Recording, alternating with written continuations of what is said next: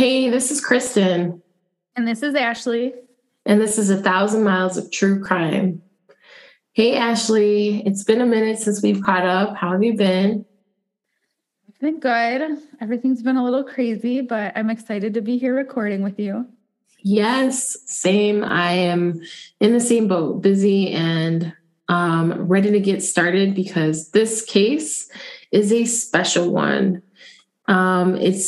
Obviously tragic, like most of the cases that we cover, but it's a special request that we got from our dear friend, May.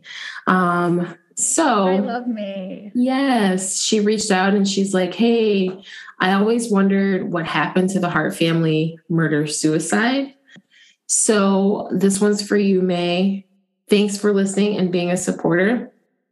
So, Ashlee, I don't know if you've ever heard, or I'm sure you probably have heard of this case. I mean, this was not that long ago. There were some viral moments related to this particular case. Have you ever heard of the Hart family murder-suicide?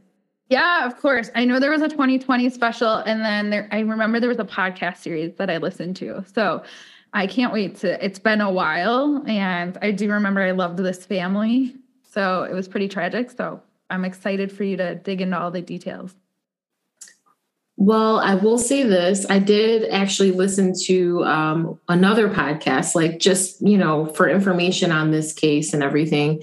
I highly recommend Broken Hearts if you want to learn more about what happened to this family in 2018. So there's something that's just so absolutely disturbing to me about the tragedy of these 8 people that are no longer alive. I will start with the tumultuous childhood that all 6 of these children lived through. That was like in their early childhood. And then to be adopted by 2 women who apparently did not have the best intentions for them. I'm excited. Tell me everything, Kristin. Well, there's a lot to tell. I was scared this was going to be a double episode. I really did. There was a lot of information and a lot of content to go over. So it was still I will just warn you guys, this case involves kids. It's disturbing. There's abuse. And so you've been warned. I'll just say that. So this case is about 8 individuals that are no longer alive. Okay. Jennifer Hart and Sarah Hart are 2 women that, I guess were in a relationship. And when they were in their mid-20s, they decided that they wanted to adopt 6 African-American kids. Did they adopt all 6 at once? No, they actually didn't. Okay. They adopted 3 at one point and then another 3 at later. And they were all like siblings. So the first group of 3 that they adopted, and then the second group of 3 that they adopted. But just to kind of give you some backstory on Jennifer and Sarah, they both grew up in South Dakota, and they actually met when they were both attending NSU, and both of them were studying elementary education. So I guess that's maybe what drew them together, that they were both interested in educating kids. While Jen didn't actually graduate from NSU, Sarah did, but neither one of them actually pursued a career related to their degrees. They both just ended up working in retail. When they were living in Minnesota, they were working at a store called Hirschberger's, and then later Sarah would end up working at Kohl's. So Jen, after she left retail, she just decided she was going to be a stay-at-home mom. So Sarah would eventually be the only working member in the house. They were both, from like interviews that I watched with their friends, they were both pretty normal, from those that like knew them from meeting, whether it would have been at a music festival or a concert, or a sporting event or something like that. They just seemed like normal people. Jen Hart, she was, I guess, like more of like the headstrong or the leader of the 2. She was a gamer, and she enjoyed like doing things like gaming online. I guess this game that she played all the time was called Oz. I've never like been into online gaming or anything like that, but I guess people get like serious about this game. Like they're obsessed. And, I think she spent quite a lot of time playing this online game called Oz. So Jen is the one who ends up being the stay-at-home mom? Yes, Jen was a stay-at-home mom, and Sarah was basically the one working pretty much the majority of their relationship, especially after they decided to adopt these 6 children. So I'll get into that. Jen was more of the headstrong one in the relationship. She was, bossy, like, kind of like overbearing or whatnot. And Sarah was definitely more reserved, quiet, or I guess even shy, some would say. So it was like around 2004 when the two of them started like having a conversation of, hey, you know what? Maybe we want to think about fostering or adopting some kids. Like they were in a relationship. They had already established that they were going to be together. We're in a relationship. We're in love. We're together. And they were kind of like expressing that to the world or whatnot, or come out fully openly. And it's at that point where they decided, you know what? We're ready to kind of start a family. So, and I'm just thinking, I'm, a mom of 2, you're a mom of 1. Can you imagine the lifestyle change of taking on such a huge responsibility at such a young age and without any experience? Like, But I taking on 3, that's a big commitment. Yeah, I completely agree. When I read that, I was like, take it easy, like maybe ease into it. But they seemed as though they were up for the challenge because, they were having these conversations and both of them were on board for it. So before they actually adopted these 6 Black kids, in the summer of like 2004, they actually fostered a young 15-year-old Black girl. And, from the interviews that I've read that she did, she prefers to like remain anonymous. So like we don't have her, actual name. She's older now. She's in her like mid-20s or something like that now. And in that interview with her, like she was saying, even though her stay with Jen and Sarah was short, she was never, abused physically. She was never, starved or like food or anything like that. That was not like ever withheld from her. But she does recall stating, or I do recall her stating that Jen was like very moody and like kind of like mean and petty, just like over like silly small things. Like she would just be irritated with this, their foster daughter. And, like she's a teenager. So she's like going through puberty or whatever. And, just trying to figure out who she is. And, she's a foster child. So she's got that on her as well. And Jen was just like, I don't know, just petty and moody and also very controlling. Like the young girl apparently wasn't allowed to really socialize or have friends. She was really just allowed to go to work and go to school. Okay. So Jen and Sarah had told their foster daughter, basically, we're planning on adopting some more kids, right? Like, that was their plan all along. And so they were sharing that news with their foster daughter or their adopted daughter to say, you're going to be a big sister and like, aren't you excited? And, these are the kids that we're going to be adopting. And it was like, okay, yeah, like their foster daughter was obviously excited. And so it turns out the foster daughter was dropped off at a therapist appointment a week or so before Jen and Sarah were preparing to adopt the 3 kids from Texas. And they just left her there. They just left her at an appointment? They just left her there. They took her to a therapy appointment and just left her there. No goodbye, no closure, no, we're going to come back and get you. Like she was really under the impression, I think that she was going to be with Jen and Sarah until she was 18. And it did not turn out that way. That's like one of the coldest things I've ever heard. Yeah. Never said goodbye, never explained the situation, nothing. So I can't imagine like, like coming from a foster home, that you probably have some type of abandonment issues, or there's got to be some undertones of that there, right? And so the foster daughter, she just, she recalls being devastated and just not understanding what happened. And Jen and Sarah just, they knew what they wanted, and she wasn't in that plan. So it's really sad. That's really sad. I mean, I just couldn't imagine going through that. And especially because it sounds like they were talking to her about these kids. Like they were coming, like she was going to be a big sister. I mean, they're painting this picture of like our big happy family. And then, who made that decision that she wouldn't really fit into this big happy family? Well, there's some foreshadowing for you right there, because all these things these behaviors or these actions that Jen and Sarah were doing to their foster daughter, it just made me feel like there were already a lot of red flags already there. And they maybe... Do you even get to do that? Like, I really don't know enough about the foster system, but you get to just say, this isn't really working out anymore. It was fun while it lasted. Like, can somebody come pick her up from her therapist's office?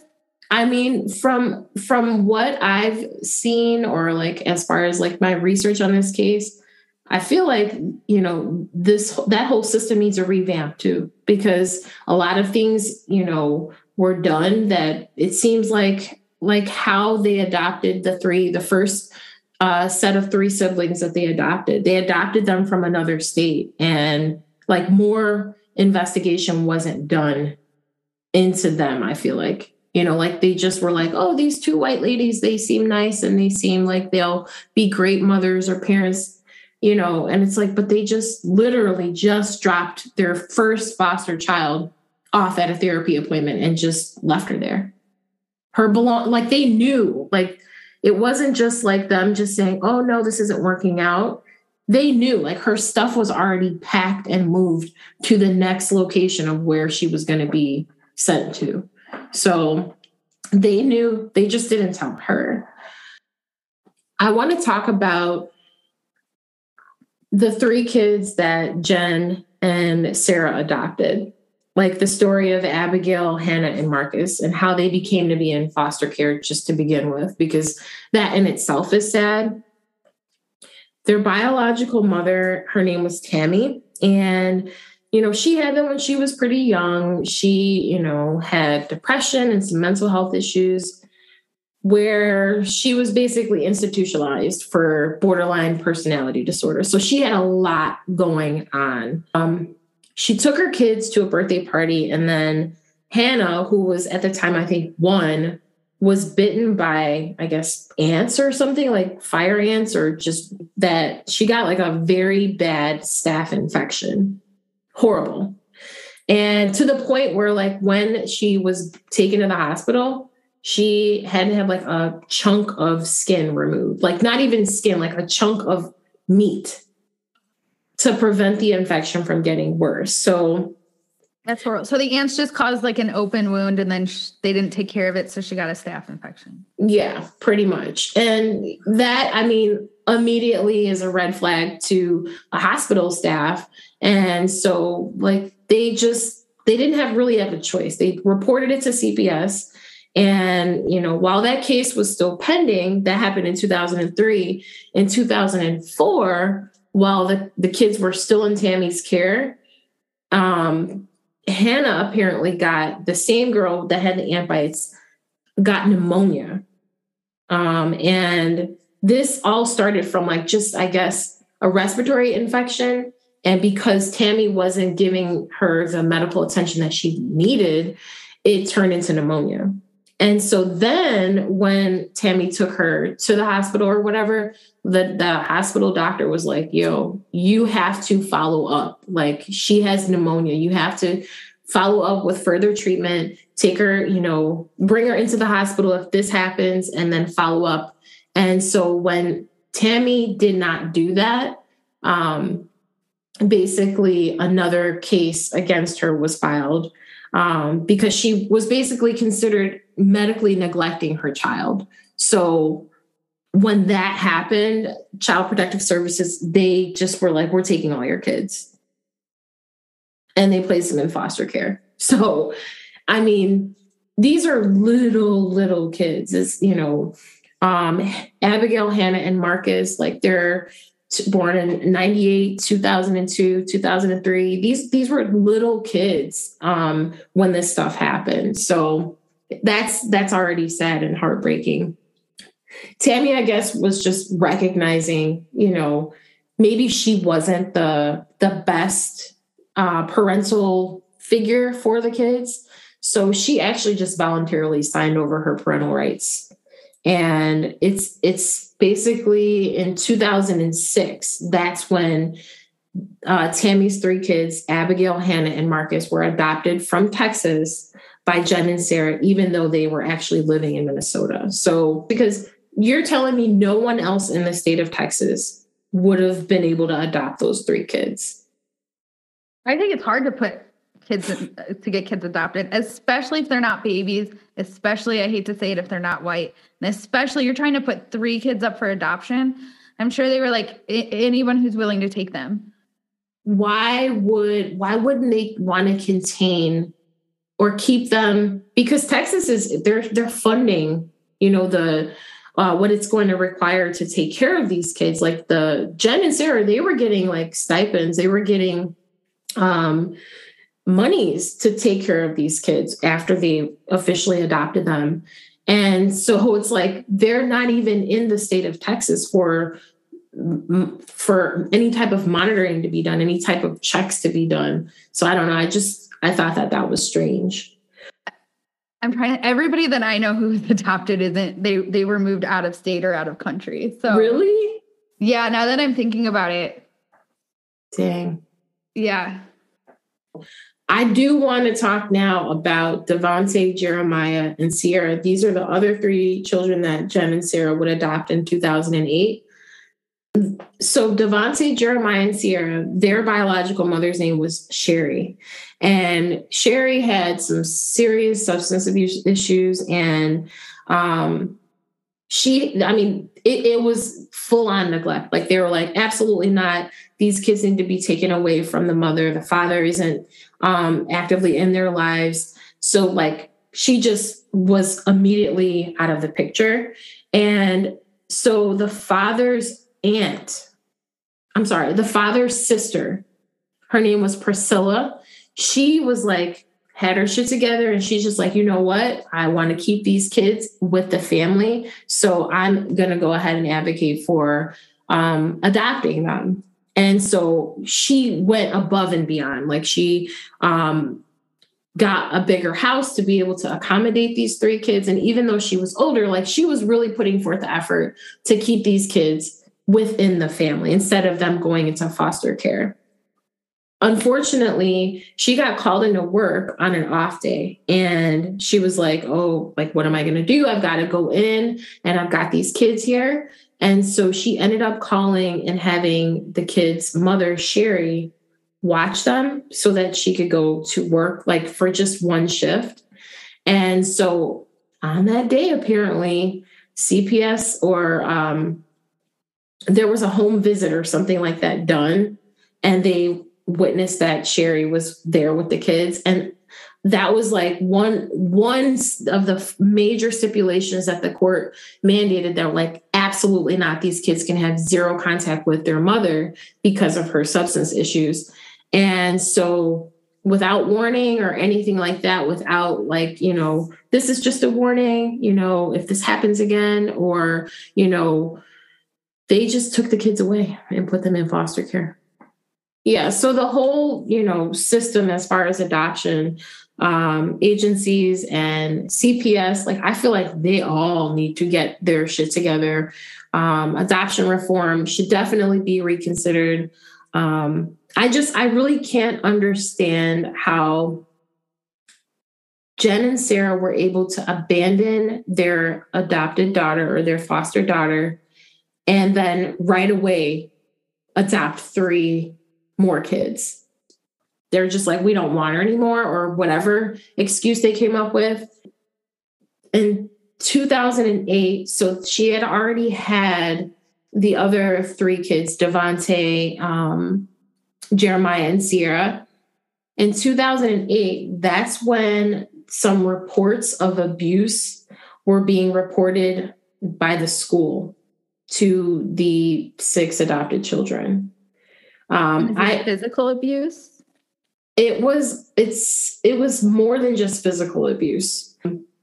Hannah apparently had visible bruises on her, and, she actually informed school staff. She's like, my mom, she hit me with her belt, and that was in 2008. So it's like, well, what happened with that? Like, I know the school is like mandated to report that to Child Protective Services or whoever, and nothing ever came of that report. Like, they ended up, I guess, interviewing the kids.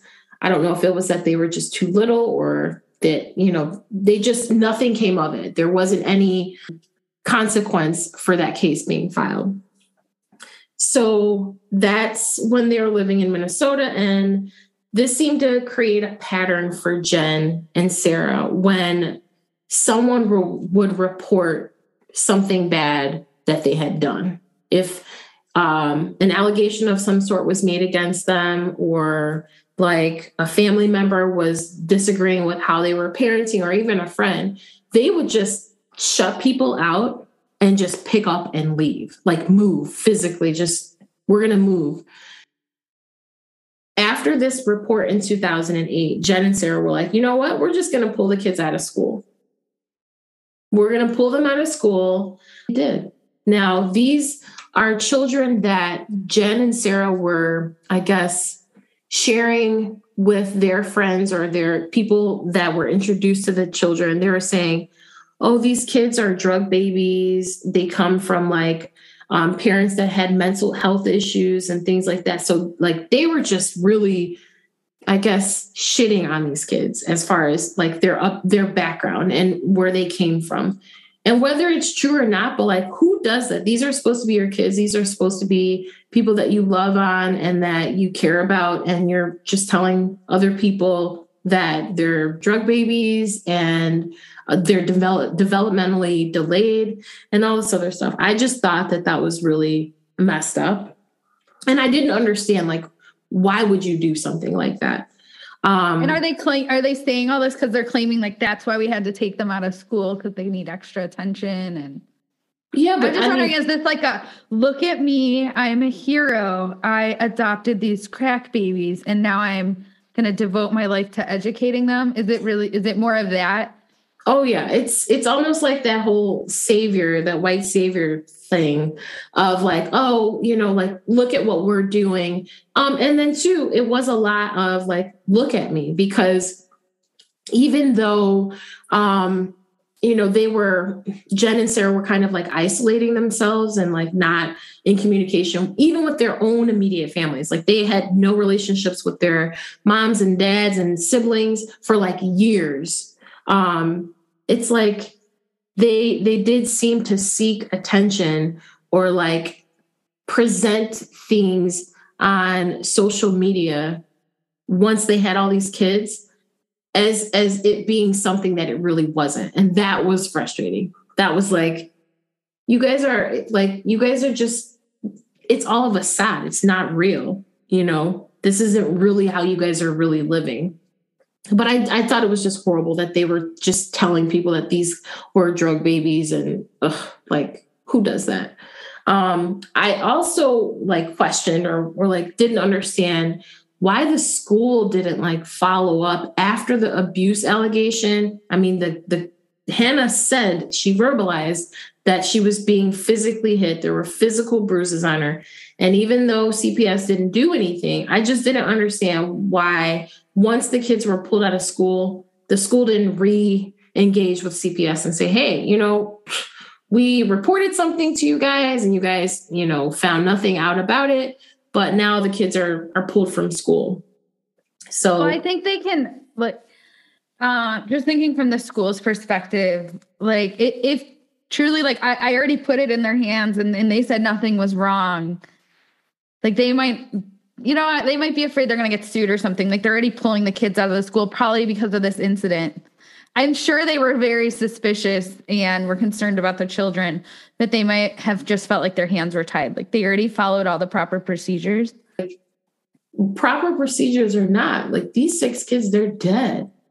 They're dead because so many people just kind of were like, oh, well, I don't want to ruffle any feathers. And, I don't want to say anything to upset anybody or, this isn't my business. And I mean, I get it. Like a lot of people don't want to get involved. But geez, like. Especially ugh. Also, like there's clear signs. Like you said, there was physical bruises, like or visible bruises, I mean. I haven't even gotten to the worst, honey. So the kids, that was in 2008 when that happened. And then the kids were homeschooled until 2009. And I guess Jen and Sarah were like, okay, this is too much. Maybe, I don't know. But they were like, we're going to re-enroll them back in school. So they did. And then in 2010, another report of some insane abuse was reported. And this just really hurt my head to even read about, think about, because I think about kids and I think about punishment and this was just next level. Right? So Abigail is one of the younger girls, the younger daughters, and apparently she had a penny. Okay. A penny. Like how many times have you found a penny on the ground, found a penny in the couch, the car, whatever, a penny, 1 cent. And so apparently Jen and Sarah thought she stole this penny. Okay, so they were questioning her. Where did she get the penny from? And her punishment was that they held her head under cold water and they hit her. What? I'm trying to think what that would be an acceptable punishment. That's not. That's like, what is this? The damn military? No, a penny. Right. I'm like, is she a prisoner of war? Like, I don't very understand. Confused. In 2010. So she's 8. That's 8 years fucking old. ridiculous. I'm sorry. That's ridiculous. Yeah. Again, not if she was, I don't think it would have been an acceptable punishment if she was 18, but 8 years old. Oh. I like it. That to me, I was like, really? So that is reported, right, in 2010. And so this is now like a huge issue. CPS comes back out. Now, granted, this is not the first incident. This is the second reported incident. And I believe it's not just the second. Like in 2008, there were multiple reports, but like nothing ever came about. So in 2010, this happens and CPS comes out and they interview the kids. And Jen,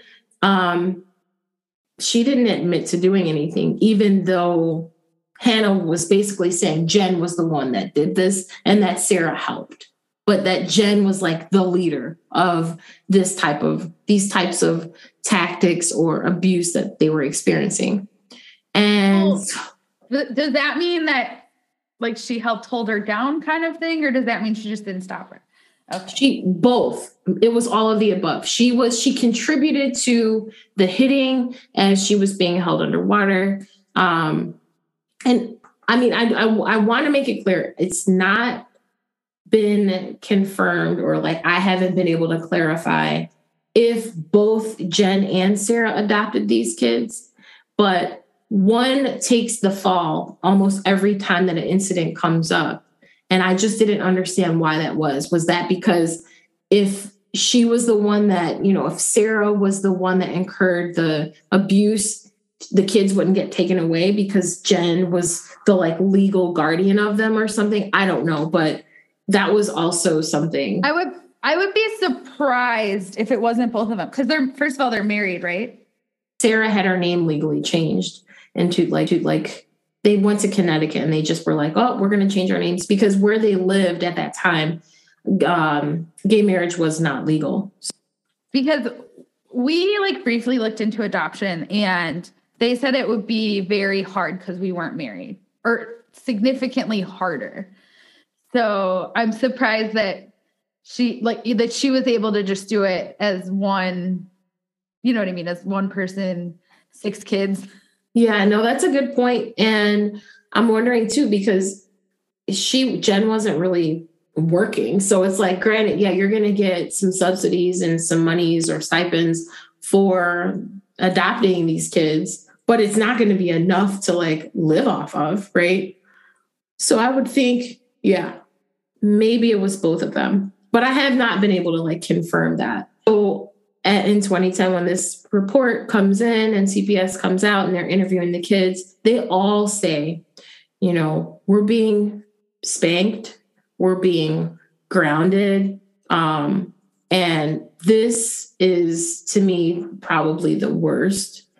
Well, no, they're all bad. They were being starved. They were having food withheld from them, like as punishment, and not just like a meal or like a snack or like water, but like they weren't given anything for like full days.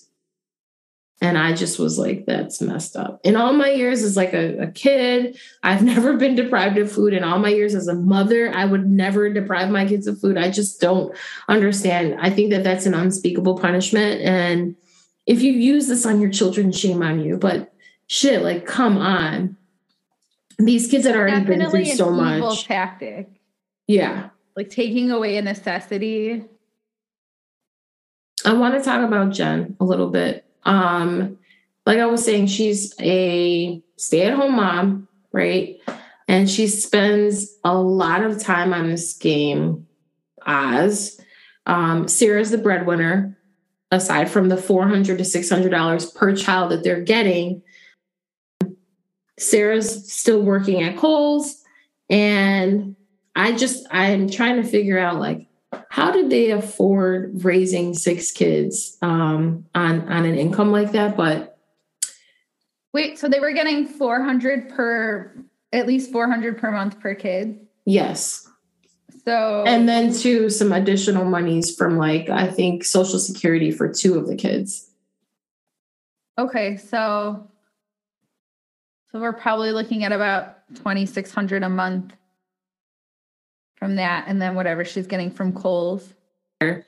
Sarah ended up taking the fall for it. She's like, she admitted to doing it, and she ended up getting charged with assault, and also probation. She was put on probation for like a year. So they couldn't go anywhere. But like, as soon as she was off probation, she was like, I'm out. We're out. We're taking the kids, and we're going to do the same thing that we always do whenever something like this happens, which is move to another state. Because, you know, those people can't follow a lot of this stuff. Yeah. I mean, that's how, because the stuff doesn't travel. Also, I looked it up. Mm-hmm. So it says the average manager at Kohl's makes about $45,000. Okay. So it's still not easy with 6 kids, but no, it's sounding a little more doable. But especially if you're not feeding them, that unfortunately saves a lot of money. Actually, that's terrible. Maybe that's really, yeah. I don't know what Jen's intentions were, but I didn't understand. And then this is kind of like off topic or whatnot, but I listened to an interview with one of the people that she was playing this like game with or whatever. And this person was saying that she was spending so much time on the game, there's no way she was able to care for 6 kids. So they're homeschooled, right? Quote unquote, homeschooled. And while all this is going on, and she's not probably like giving them any attention whatsoever. But then it's like, why do you want the kids? Like, just if you don't care, why do you want the kids? Is this just for show? That was what just completely frustrated me. And who was the big one on social media? Was it both of them? It was Jen. Sarah, she was just super reserved, super kind of just laid back, chill. And then too, she was just gone all the time. But Jen was the one that was like really focused on like propping, like setting the kids up like props, like they were like objects. in her life, and like that, like she had like no emotional attachment to them. To me, it seemed the interviews with like the people that were friends with them, they're like, no, she loved her children and all we saw was love. But it was like, no, she had other friends that thought the complete opposite and even reported her to CPS. So I mean, I don't know. Really quick side note, because we do have a lot of listeners outside of the US. CPS stands for Child Protective Services, right? Child Protective Services. Okay. All in all, too, it's also the same time Sarah and Jen are trying to have their own baby. Like, they're like, well, let's add a seventh to the mix, right? I always ask myself this, too, because they didn't end up, like, it didn't come to fruition or whatever. They like let their family know, like, we're trying, but then it just didn't pan out. I don't understand. Or I guess I like wonder, had they been able to successfully conceive, would they have just gotten rid of all 6 of these other kids? Like how they did with the first foster kid? Like that. I wonder about that. And then too, like, I don't know, like this just, it stayed in my brain. Like, would they have acted out like their extreme punishments if these were their own biological children? Like, were they just evil and mean and like psycho, or were they just doing this because these weren't their biological children? I don't know. I mean, it sounds like, at least with Jen, she's just has like this really controlling, abusive mentality. Yeah, like this. Yeah, I mean, so I think there's a chance, even if she had a kid, she would have been the same way. Probably not as harsh, or that child probably would have gotten some special treatment, but I don't think she would have just like completely shut it off and been like the perfect mom. Yeah, I mean, on the surface and social media, like you brought that up because you recall that from what you know of this case, they acted as though life was perfect, and because they ostracized everybody and like isolated themselves, no one really knew other than what Jen was posting on social media. So of course they're like, oh, they're perfect, and they are the perfect family, and they're so awesome for taking in these 6 Black kids. But it was a joke. It was like an act. It wasn't real. Life was not perfect the way that Jen and Sarah made it seem online. Sarah, she takes the assault charges, and like the kids weren't removed. Nothing happened. She just got probation. And then after that year, they decided we're going to go ahead and move to Oregon. After the allegation in 2010, after Sarah is off of probation, they decide to homeschool the kids again. So all 6 kids were pulled out in 2011, and they never returned back to school. And I'm assuming that they weren't in a bunch of extra activities where they were around other kids, or no, taking them to soccer practice as well. No. I mean, I guess their recreational activities were music festivals, and sporting events, I guess. But like they didn't have a TV. They were like living this nature-filled life. Like they would just live out on the lam. I feel like too, it seems like they possibly withdrew the kids from school because of the fear of what else the kids might say to expose about what was happening at home. So they're just like, you know what? We're done. We're going to pull them out, and they're not going back. In 2013, they decided to move to Portland, Oregon. And it's around this time, their family actually garnered some media attention. And I don't know, like, do you recall the Black Lives Matter protest that took place in 2014? It was like a murder of Michael Brown in Ferguson. Do you remember that? Yeah, I actually do remember that. Okay, so there's a picture that was taken with one of the Hart kids, Devante, actually, that went viral. And so, I mean, it was a picture taken by a professional photographer that was there, just like covering the protest, but in Portland. So people were protesting in Portland for what was happening in Ferguson.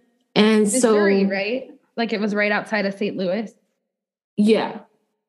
And so this picture that was taken was of Devante hugging a police officer. And so, here's this young Black kid hugging a white police officer. And the reason the picture went viral is because of all the tensions that are still going on today, but definitely were heightened at that time. It garnered a lot of attention, like so much so that like people were like wanting to interview Devante and like have him bring him on a TV show. And so for Jen and Sarah, this was attention that they did not want. Like they didn't want to be in the limelight. Apparently in that regard, where like they're completely exposed. So they like declined all the offers for like TV shows or whatever that came after this picture went viral. And that made me wonder, like Jen said, like they received a lot of backlash or negative attention because of this photo, but like there was like no proof of that. Like there was, they said they received death threats and stuff like that, but there was no actual proof. So I didn't understand, was Jen just using that to kind of keep the kids from being around someone to share what was happening to them at home or whatever? But Jen actually took a hiatus from social media for like 6 months because she was like, I'm just going to pull away. Like there's too much going on. But then 6 months later, she jumps back on and she's on there like posting all the time, like everything is fine. I'm really surprised. Like I thought she would have taken full advantage of this opportunity, since it sounds like she's kind of living this life online anyways. Well, I guess that takes it off of being out, it's not online anymore. Now you have to actually go meet with reporters and stuff. I feel like she had more control by not being like physically in person. Like you can be whoever you want on social media. You can, you can pretend, you can like put on a mask and a facade. Like no one's sitting out there on social media, like intentionally just posting the most depressing things or whatever troubles that they're dealing with in life. Like she was really, really focused on making it look as though her life was perfect with her family. And it just was not. Like it totally was not. The media attention thing, she was completely turned off by it. And then what do you think that they do again now because of all this attention that they're getting in Portland? They're trying to run away from that. So they decide they're going to move again. And this time they head to Woodland, Washington, like in the country, renting this house in Woodland, Washington. They moved so much. And they're not even moving like to a different county. They're moving to different states. Yeah, definitely running from something. So the kids, like I said, they're still being homeschooled, and they moved to this house in Woodland, Washington, and their neighbors are actually super eager to meet them because they're like, oh, there's 6 Black kids and these 2 lesbians. Oh, like we're really curious to like see who this family is and meet them. And so their neighbors are named the DeKalbs, Dana and Bruce DeKalb. So the DeKalbs were like eager to meet their neighbors, but they didn't actually get to have a formal introduction to the Hart family as they like probably wanted. They mentioned in their interview that they found it strange that they see 6 kids living at this house and there's all this land and they supposedly have this garden. But they say they never see the kids outside. They only see the kids when they return home from somewhere or they're leaving to go somewhere. And they were like little soldiers. Like, no, it didn't seem like they horsed around or like played catch in the yard or anything, like nothing normal kids of that age do. And they thought that was strange. It feels like that's one of the main reasons you moved to the country, right?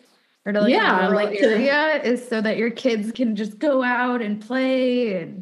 And I mean, they were big on nature. So it's like, well, why aren't they outside? If you're saying on social media, Jen, that, they're big into nature and, like granted, yes, there were photos and videos of them hiking and things like that. But it's like, this family lived right next door to you. And they're saying they rarely ever saw these kids leave the house. Like they were inside, blinds drawn. And, like it was like no one really lived there.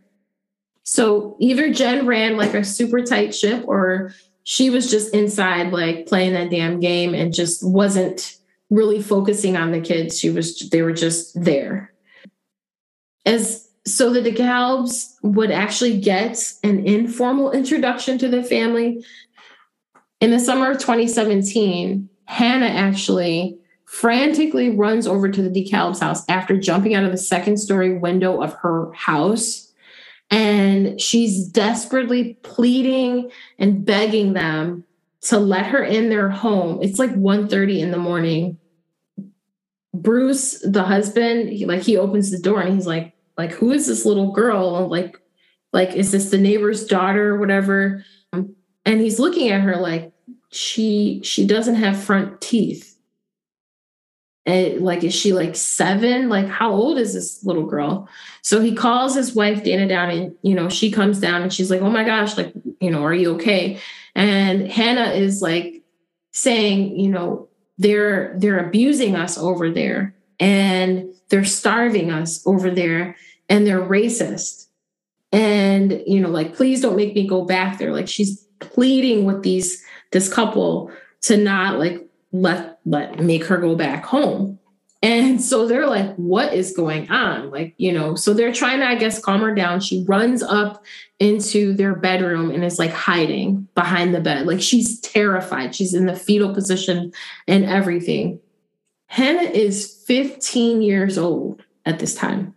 But the DeKalbs, they couldn't tell, 1, because she was missing her front teeth, and 2, because she was so incredibly small.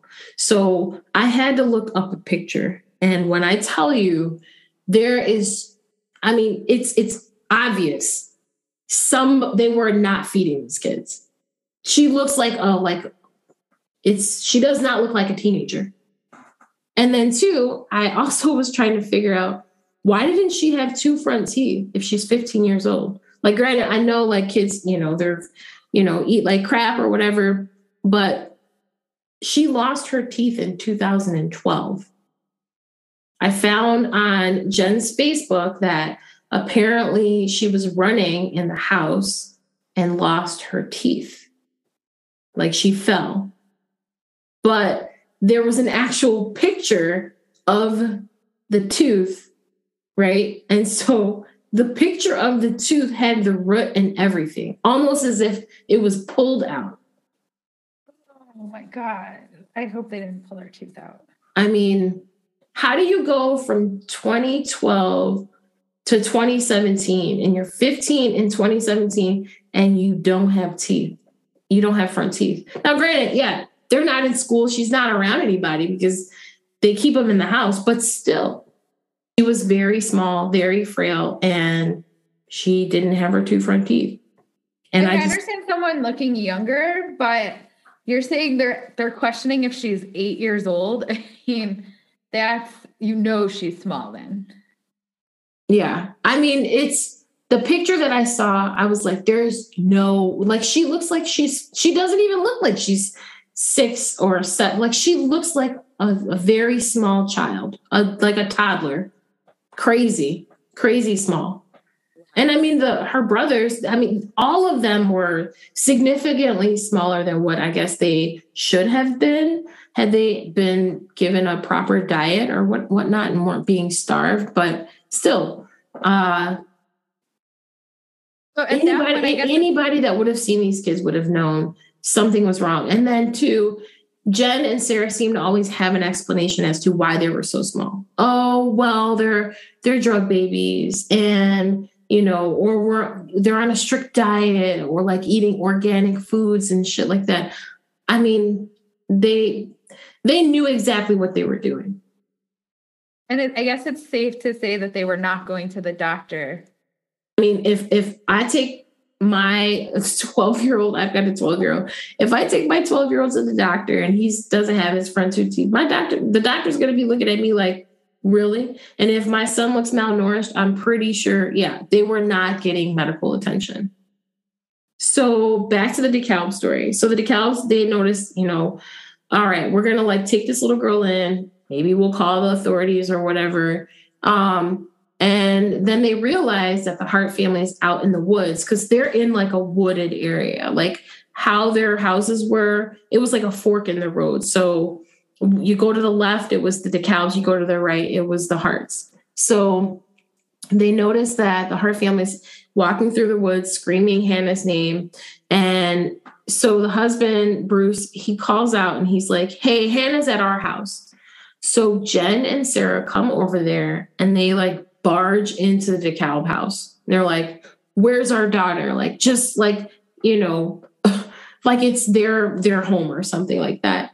And they storm upstairs and find her in the bedroom, hiding in the fetal position. And so Dana, the DeKalb wife, she's like, like what's going on? Like your daughter's made some statements about what's going on at home. Like what's going on? They're like, well, we want to just talk to our daughter. I guess Jen took the lead again and was like, Sarah, you take the other kids back home or whatever. I'll handle this situation here and get Hannah back home with us. And so Dana's like, like, is everything okay? Like, what's going on? And Jen tells this woman that Hannah's like a drug baby and her mother was bipolar. So like she's had a rough day. So Jen manages to get Hannah out of the house, right? And not only that, as they're on their way out, she's like coercing Hannah into apologizing for bothering this family in the middle of the night. Now, the family's like they're like completely caught off guard. They're like, what just happened? Like a little girl jumped out of a window, ran over here. She didn't have any teeth. She's told us that, she was being beaten and, she was being starved and that they were racist. But the DeKalb family, they didn't listen to Hannah. They should have listened to Hannah. They should have believed what she was saying. And I know they regret it because Dana has said it on interviews. But, when I get ready to post the photos and I show you what Hannah looked like, you will not believe it. You will be like, that is insane. So and at the time, did they know she was 15? I mean, obviously when she came over, they didn't think that. But at some point, did they know she was 15? No. I'd have to think too, if you think she's that young. I mean, when I was young, I was kind of like scared to go outside at night. I think I'd be afraid to run to the neighbor's house. And my neighbor was like 4 feet away. It wasn't like run through the woods kind of situation. Like that seems like it would probably be scary at 15. Like, and they think she's a lot younger. Well, I think just jumping out of a window, like forget running in the woods, you got to be pretty terrified to jump out of the window of a second story house. And that's insane. I mean, they must kind of not believe that's true if they're letting her go back. You know what I mean? But that's the thing. I mean, they probably just were like, well, we're just not going to get involved. We don't really know what's really going on over there. We know it's kind of strange or fishy or whatever, but they probably were just like, we're not going to get involved. And I've seen that. Like, have you ever been a witness to like some type of abuse happening, whether it's domestic or I've seen it, and I've seen people just kind of turn away as if, it's not happening. So maybe it was a bit of that, but after this incident, the DeKalbs are now even more curious of what's going on over there. So like more strange things started happening. After Hannah, does this, Devontae, who is one of the older boys too, he started secretly sneaking over to the DeKalb home and asking them for food. I mean, Hannah had already mentioned, hey, they're not feeding us, they're starving us, they're beating us or whatever. And I don't think that's like a child's first thought to like, if they were making this up, truly, right? They're going to be like, oh, she was beating us with a belt or something like that. I don't think you're instantly going to go to, we're being starved, and then have your siblings collaborate, get in on the lie. That doesn't make sense. But the starvation accusation or allegation or reality, that had been happening from the beginning. All the way in 2008, they were saying that, these kids, they were hungry. They were asking other kids for food. Someone made the statement that they were eating out of the garbage. I don't know if that is actually true, but it was like, that's been a claim from the beginning. And if you look at pictures and photos of these kids and their ages, there's no question. Like, the answer is right there. They're definitely not corroborating stories. Like, they're being starved. Yeah, they're just trying to get food. Yeah. So but it's hard. It's unclear what Devontae's intentions were by asking the DeKalbs for food, because it was like, well, because he was like not just asking for food like for himself. He was asking for like bread and tortillas, and like, so she gave him like a stack of like bulk, when you buy tortillas in bulk. So like a lot of tortillas.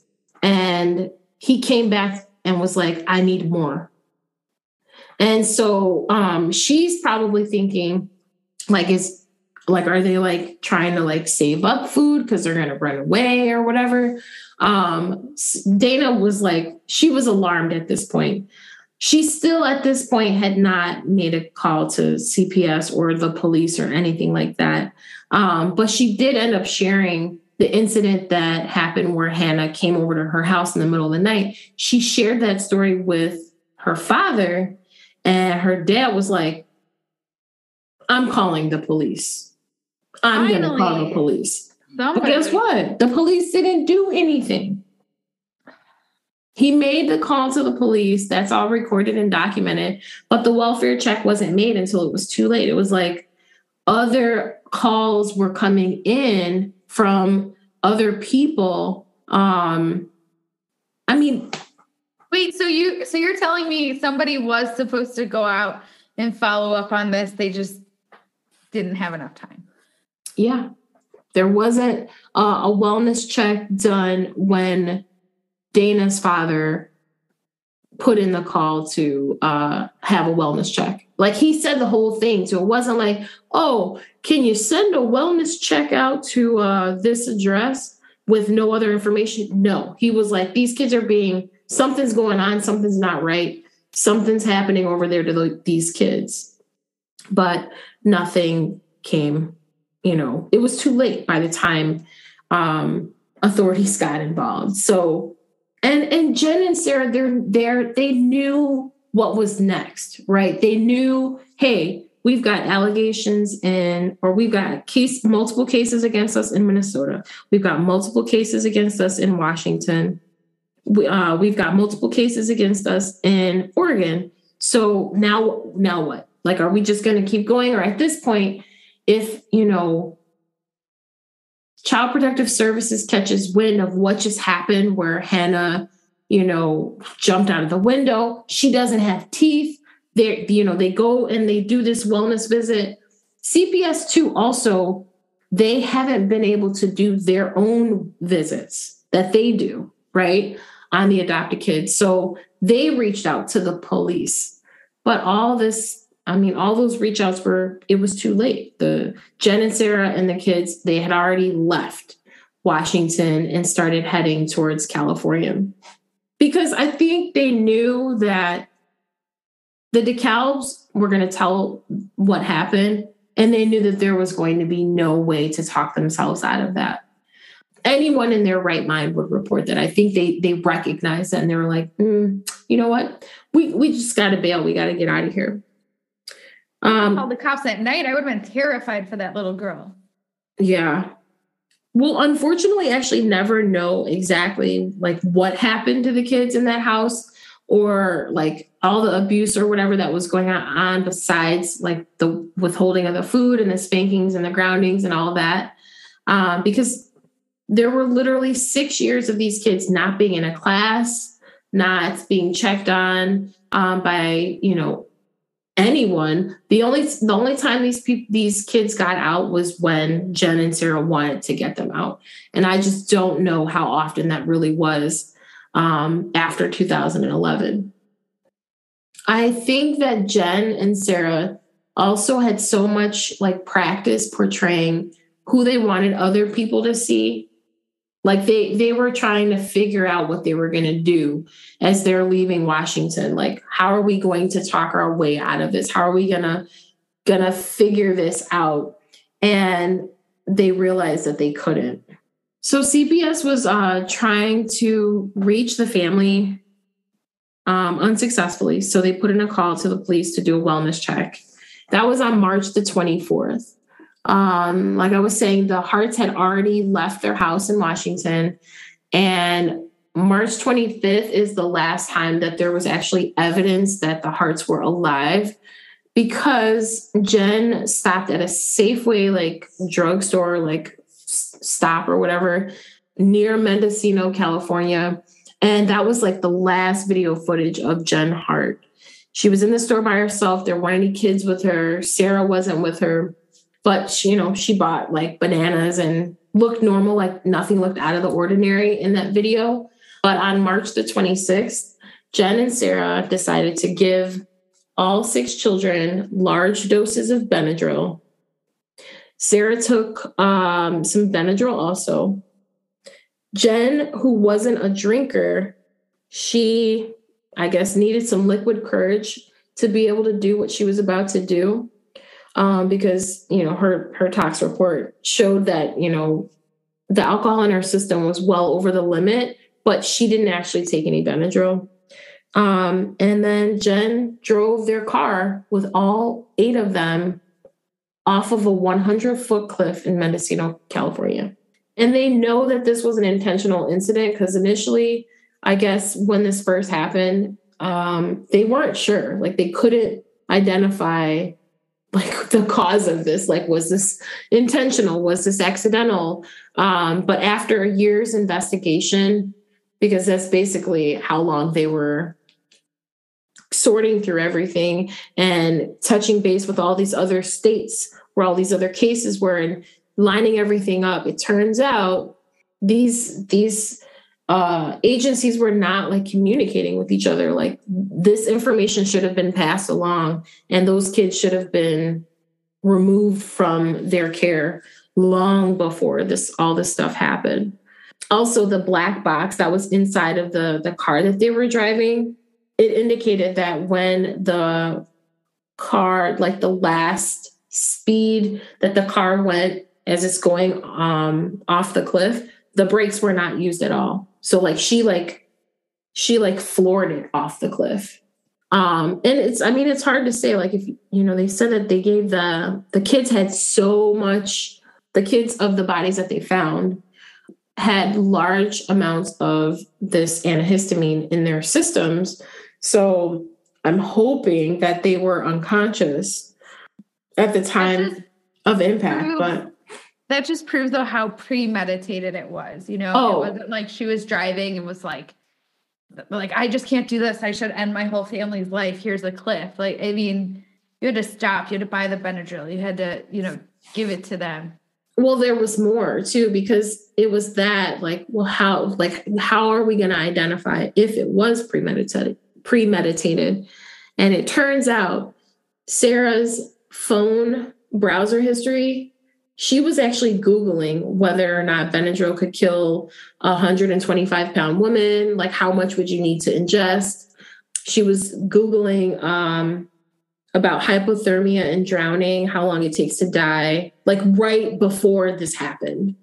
So that's how they came to that conclusion. They're like, initially all these people are like devastated and like, oh my gosh, I can't believe, they were such a perfect family. And then come to find out, no, they were not. They were horrible fucking people. They were doing some pretty sick things.